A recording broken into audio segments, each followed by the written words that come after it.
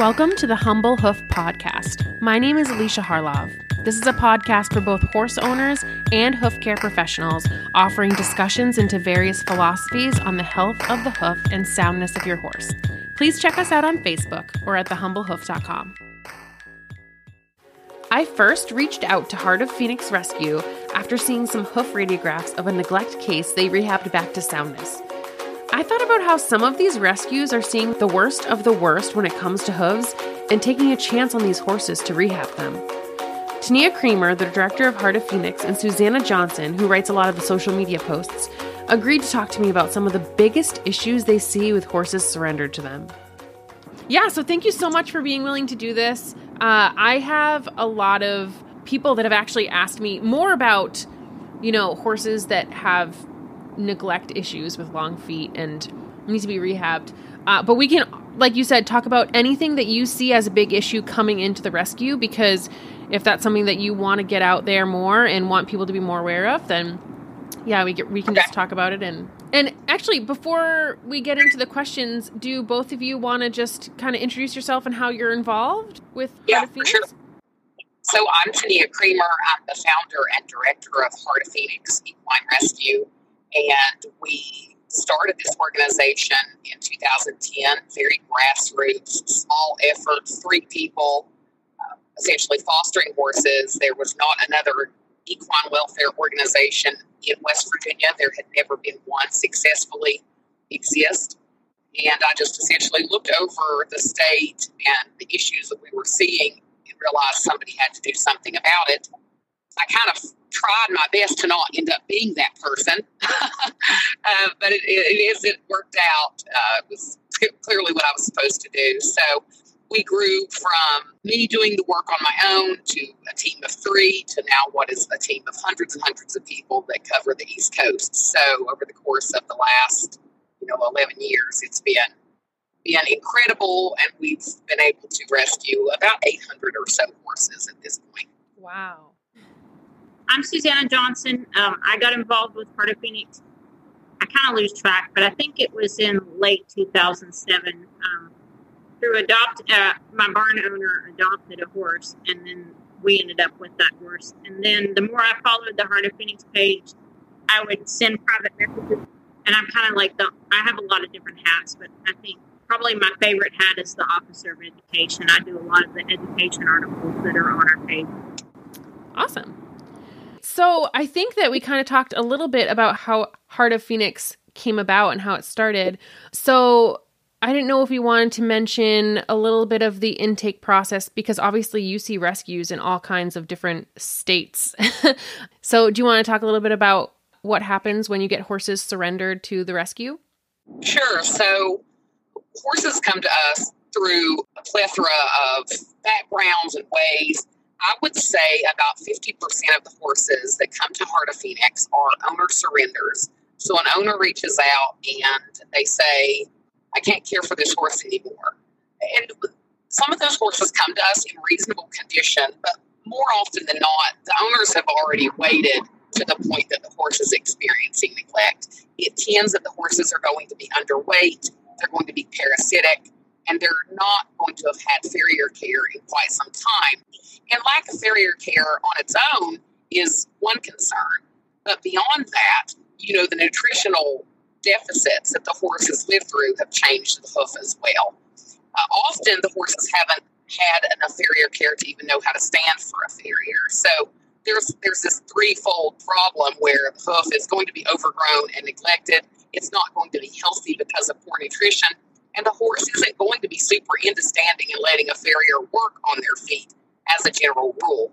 And when horses come to us through law enforcement seizures, which account for about another half of the horses that come in, they're going to usually be in even a further state of neglect. So the feet, they could have, elf shoes. The feet may curl up and go around and around. They may have we see a lot of abscesses. We see a lot of stress rings on the feet, and a lot of thrush, a lot of white line disease. And I would say that getting a hoof healthy, of course, it's a harder thing than getting a horse's body weight back. You could rehab a horse from extreme starvation in 3 to 4 months, and the foot is going to take 12 months or more to really get in order. And we end up seeing horses staying a longer length of time with us due to needs of the hoof than we even do for other issues that they come to us for. Yeah. And so do you often get cases, and I don't know if you want to answer this or Tania, but do you often get cases that are owner surrender, or are they actually like the SPCA or somebody has to step in and take the animals? We're about 50-50. Yeah, it's about 50-50. And that's something so when we work with law enforcement. So, and that's something a lot of people don't realize, no organization, no animal welfare organization can go in and seize without law enforcement. So what will happen is we'll get a report of neglect or cruelty, and we will work, law enforcement will go with us, and we will go in and take the animal. And interesting enough, there are instances, and we try to educate on this, that your horse's weight may appear fine, but the feet themselves can be neglected, and that's enough to make a case. And so it's very important for owners to really look at the whole horse. And we've done a lot of law enforcement training for the state of West Virginia, just explaining that, if you can have a horse that's weight's fine, or they're overweight, and then the hoof as a result ends up being a chronic issue, and you need to be, as an animal welfare officer, educated enough to understand that you can make an argument on neglect, and it's not just about the horse being starved. There could be other things that are neglected, and Hoofcare ends up being something we have to go over and over with law enforcement to explain. Yes, the horse is at weight, but look at what's happened to the feet, and no hoof, no horse. So that's a big part of our training, is talking about other parts of neglect beyond what is easy to see. If the animal's emaciated, yes, the animal's neglected. But look at other parts, their teeth as well. We talk a lot and about teeth and dental care. And so, both of those things often, I think, in animal welfare at the county level for law enforcement sometimes get overlooked because they just don't know to look at both of those things when they're building a case. Yeah, I'm sure. And so when you have horses that come in with, lack of farrier care, neglect, long feet, do you have a vet that's involved that then takes radiographs? And how soon are you able to get a vet and farrier out to start working and assess them? So I'm a big believer in x-rays. I will not mess with a foot in Heart of Phoenix unless we've had x-rays. If there's any concern that there's a rotation, that we just want to know exactly what we're dealing with. So we always have, if there's any concern, our vet comes every single Monday to our main facility, and we do x-rays anytime there's a question. So if a horse comes in on a Friday, they're going to be seen by a vet Monday and have x-rays. And my vet is an extremely competent horseman as well, and has an extremely good understanding of what is needed in terms of farrier care. So if it's a really severe case, sometimes Dr. Walker will do that first preliminary exam, x-rays, and maybe trim or do some diagnostics. That then we're going to roll that over and make sure that the farrier has access to those x-rays and what the vet felt was necessary. It tends that most of the horses will be sedated by the vet for that first exam of their feet and for x-rays and so forth. But I'm just a big believer in x-rays, and we have seen some instances online where organizations have brought horses in or donkeys that have extremely overgrown feet, and the first thing you know, here's a farrier trimming this foot with no x-rays, and that just boggles my mind. So we always have x-rays done just to make sure we know what we're dealing with from the beginning, for sure. Sometimes they're not handleable yet. It takes us a couple of weeks to get them to the point where they can even be sedated. Yeah, that makes sense. Yeah, and I was going to say, I'm a little jealous. Like, I would love x-rays on every horse that I see, and sometimes I just can't, I don't have access to them. But that's really great, and I applaud you for doing that. I think that's awesome, and it gives the farrier so much more information to work with and really know what you're dealing with, what the timeline might be. And so if you have a horse that has incredibly overgrown feet, And obviously we'll talk about other issues that you see, but just kind of starting with that, do you usually do less more often, or do you just try to get as much done as possible to get them, comfortable right away? Or what's the process that you typically take?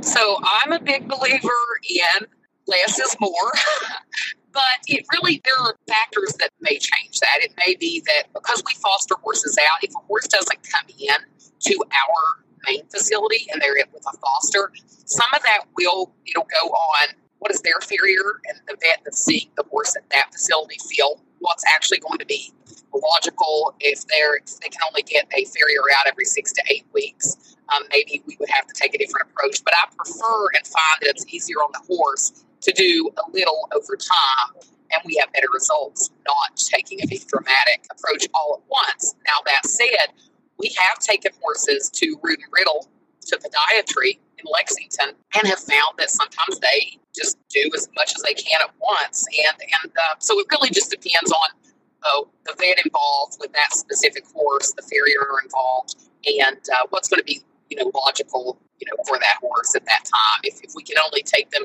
to Lexington because they need a specialist, once, then, in that instance, we might take an aggressive approach. But if it's going to be a horse at our main facility and there's a farrier often there, then I like to do less at first. Yeah. And what kind of success do you see in these cases? Do you have horses that, surprise you and you assume they're going to have lifelong lameness issues that are suddenly sound once you've rehabbed them? Or is it something where you can't really tell right away until you sort of get into it? It's a mix of both. There are horses that I expect will not have issues long term that they ultimately do, and we're shocked by it. There are horses that I would have believed would never be sound, and over giving them time to just grow a whole new foot really changes things. I specifically feel like we run into this a lot with thoroughbreds that, to me, at least in my experience, have just soft feet in general. They have thin soles. They always tend to end up in shoes. But we have one we're dealing with right now that he came in, the feet were just so bad. And we can't pinpoint the source of lameness. His feet just hurt. We've had him to root and riddle. We've had him to park. Equine, both in Lexington. We've had our vet go over it. And essentially what I believe on this horse, and we'll find out in another 6 months, is he just needs to grow an entire new foot after, having good nutrition and everything he needs for a year. And I really think at the end of that, the horse is going to be fine. But it's one of those things where, you have to hold onto the horse and do the rehab for a year before you can, you ultimately have your answer. We've had some discouraging instances where we had this one horse, Fleetwood Mac. He'd been kept in a stall for 10 years. He had never been allowed out in his life. His feet were probably 20 to 24 inches long, and just total slipper feet. I first felt that there was absolutely no hope for this horse. I felt that euthanasia would be the only choice. We took him to root and riddle. They opted to put him under general anesthesia after x-rays, and they removed the entire, all the excess growth, and he was doing really, really well, moving really, really well. It was pretty shocking, but unfortunately, having spent his whole life in a stall, not moving around and getting poor nutrition, his bones were so brittle that he eventually, one of his legs just shattered because the bone in the leg was so weak from not moving his whole life. And so it was a very shocking thing, because while the foot actually could have rehabbed, the bones were just too far gone, and that's something you could just not have predicted. And it just took the littlest kick in the pasture, and the leg just shattered. So that was super, super discouraging.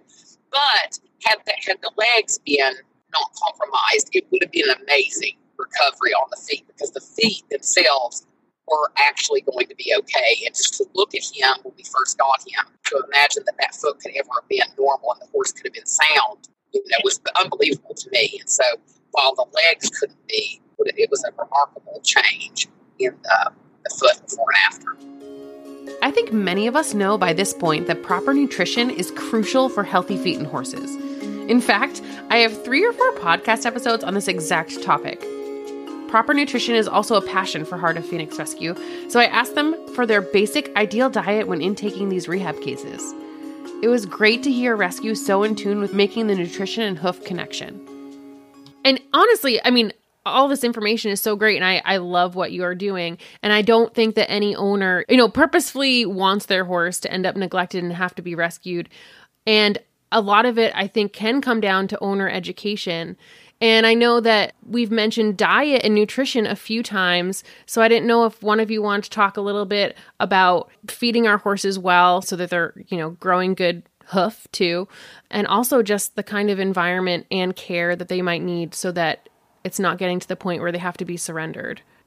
Well, I think nutrition is important, not just the quantity, is the horse being fed enough, but the quality. Because typically, and there are outlying cases, but typically when a horse is being fed sweet feed, the foot quality, the hoof quality is not there at all. You'll have a super shelly, super brittle, super able to be chipped off, just a terrible foot.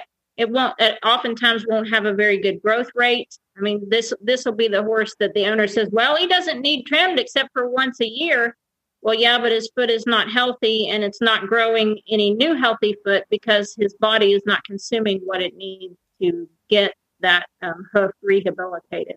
So, and people just have a tendency, owners, normal horse people have a tendency to just say, well, the horse has bad feet, without understanding that it's actually you who's creating the bad feet because of what you're feeding your horse. And on top of that, I think that what the horse is living on or living in is a major contributor that most horse owners don't understand. If you constantly keep a horse in their stall, then they just don't have the concussion on the ground and the wear and tear on their feet in order to grow a healthy, hard, nice growing, well-shaped foot. Horses in nature, the BLM Mustangs, if you ever get a chance to put your hands on one of those while they're still half feral, they've got the most beautiful hoofs on the planet. And it's because they roam miles a day over a wide variety of terrain. They're not just kept in a immaculately groomed golf course-like pasture where all the rocks have been picked up, or in a dirt lot, or in a stall, or only turned down in a sand arena. They're going over rocks, they're climbing things, they're going through mud, then they're going through dry stuff, then they're standing in the creek. They just got that variety that just builds an incredible hoof.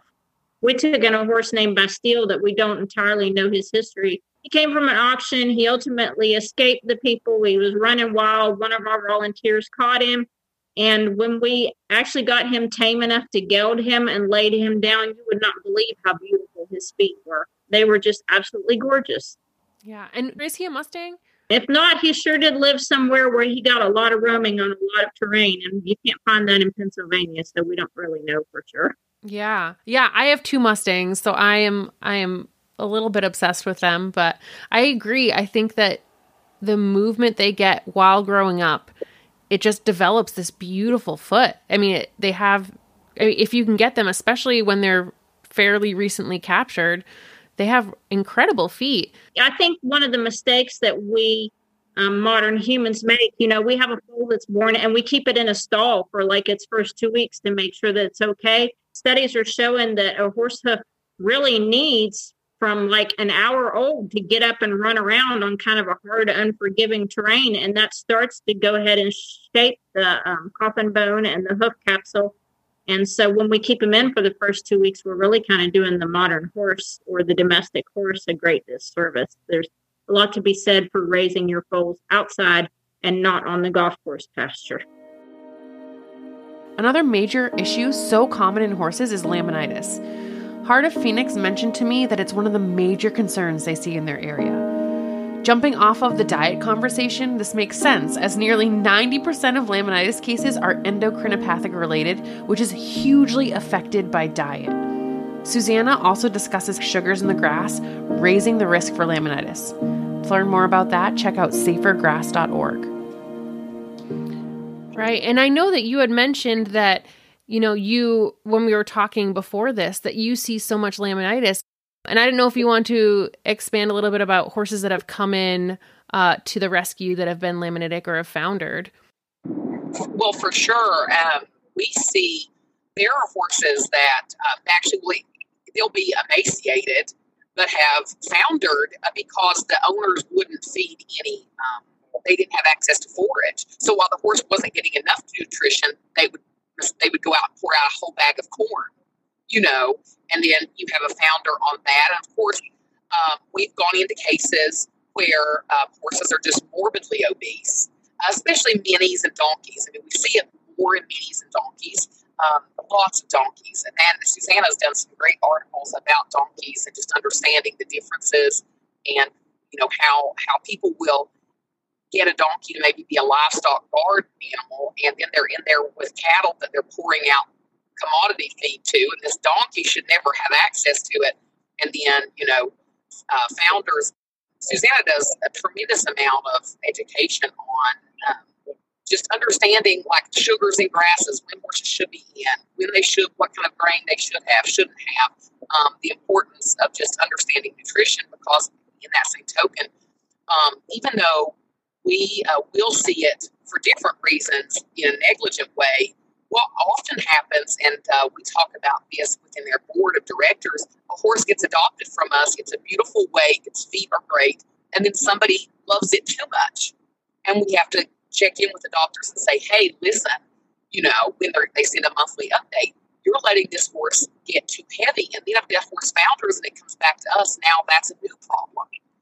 So it's interesting how much we have to talk about feed your horse enough, but on the flip side, don't feed it too much, because we'll get updated photos on adopted horses that just be kind of horrified. A horse was a body score 5 when he left and looked great. It's now 7.5. And we're like, you've got to make some changes. Yeah. And some of that comes from people not understanding how grass grows, actually, because one of the things that I have learned over the years is that any grass below 6 inches is under stress. And so anytime you go out and you mow your pasture down to 2 inches, you've really stressed it, because for every inch it drops below 6 inches, it's even more stressed, which means to repair itself, it throws sugar like crazy. And because it depends on the sugar to repair itself. So if you've taken 6-inch grass and chopped it down to 2 inches, here it is trying to fix itself. It's throwing sugar at itself like crazy to repair itself. But your horse, in the meantime, is standing out there going, oh my gosh, free Hershey bars, gobble, gobble, gobble, gobble, gobble. And it's just so bad. People don't understand. From 6 inches to 5 inches, the sugar is up. From 5 inches to 4 inches, the sugar goes even more up, and on and on and on. And that's why if you look out in your pasture, you might have a 10-acre pasture, and you've got like 60 feet of it that is just absolutely chewed to the ground, and then and other parts of it. And you're like, why is my horse not eating that beautiful grass? It's because the chewed down to the ground grass is a heck of a lot sweeter. So who wouldn't rather eat Hershey bars than green beans? Yeah, that makes total sense. And I know that you had mentioned too, maybe some advice for owners about the seasons and the way that the weather and the seasons affect the sugars in the grass too, to make sure that they're not, setting their horse up to have a laminitic attack. Right, because some people don't realize that not only does the spring grass have more sugar, most people don't realize that in the fall, your grass is under a lot of stress. It's when you get these cool nights that drop below 50, followed by these warm, sunny days that are 65 or above, then that is making the sugar go way up in your grass. And a lot of people don't realize that if you happen to have a pasture that's almost entirely in shade versus one that's almost entirely in sun, the sunny one is going to contain a lot more sugar. Just people don't understand how to know what it is that their horse is intaking. And that's something that I think we publish articles about over and over again throughout the year, because we just keep trying to catch people and get them to realize why this is happening, not just how to prevent it, but how to know when it's going to happen. Right.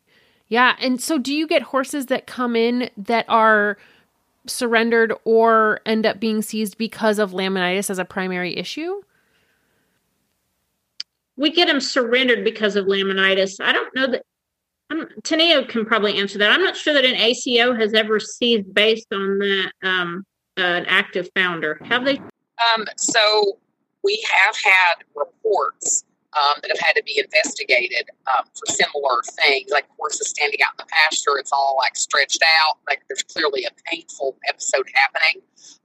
And it's been maybe 8-9 years ago, we did have one that her feet were horrific, and she was very foundered and actively foundering. Her name was Buttercup, and she came in for that type of reason. It's not common that an active laminitic episode would be wider seized, but it is very common that a horse has been seized because of long-term laminitic episodes that the horse has feet that have now grown in such a way that ends up being, they're seized because the feet now curl up and have slipper feet or elf shoes or whatever you want to call it. So, and the horse's weight may be okay. It happens, like I said, a lot more with donkeys. But as far as just like an active, singular episode of laminitis, no, with that one exception, with that mare years ago.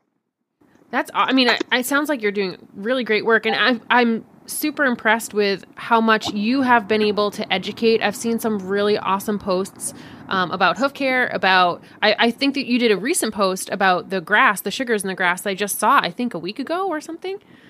Yeah, I did a written one, and then I did a video one because a lot of people are better auditory learners. So then I talked about it on a video. Yeah. And so I really love that you're trying to educate owners, because I think it's just something that a lot of people don't realize can be harmful. In a lot of ways, it seems like it's the natural thing that horses should eat.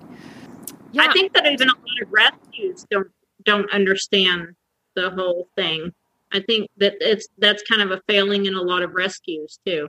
And unfortunately, because veterinarians go through class, learning about, I don't even know how many different species, let's just say 20 different species in 8 years, they can't possibly be taught everything either. So sometimes we'll run into veterinarians that they understand how to treat the laminitis, but they don't understand, that in the fall we have to watch this as well as in the spring, and that grass gets more sugar when it's short. And those are things that veterinarians just don't have time to be taught in veterinary school.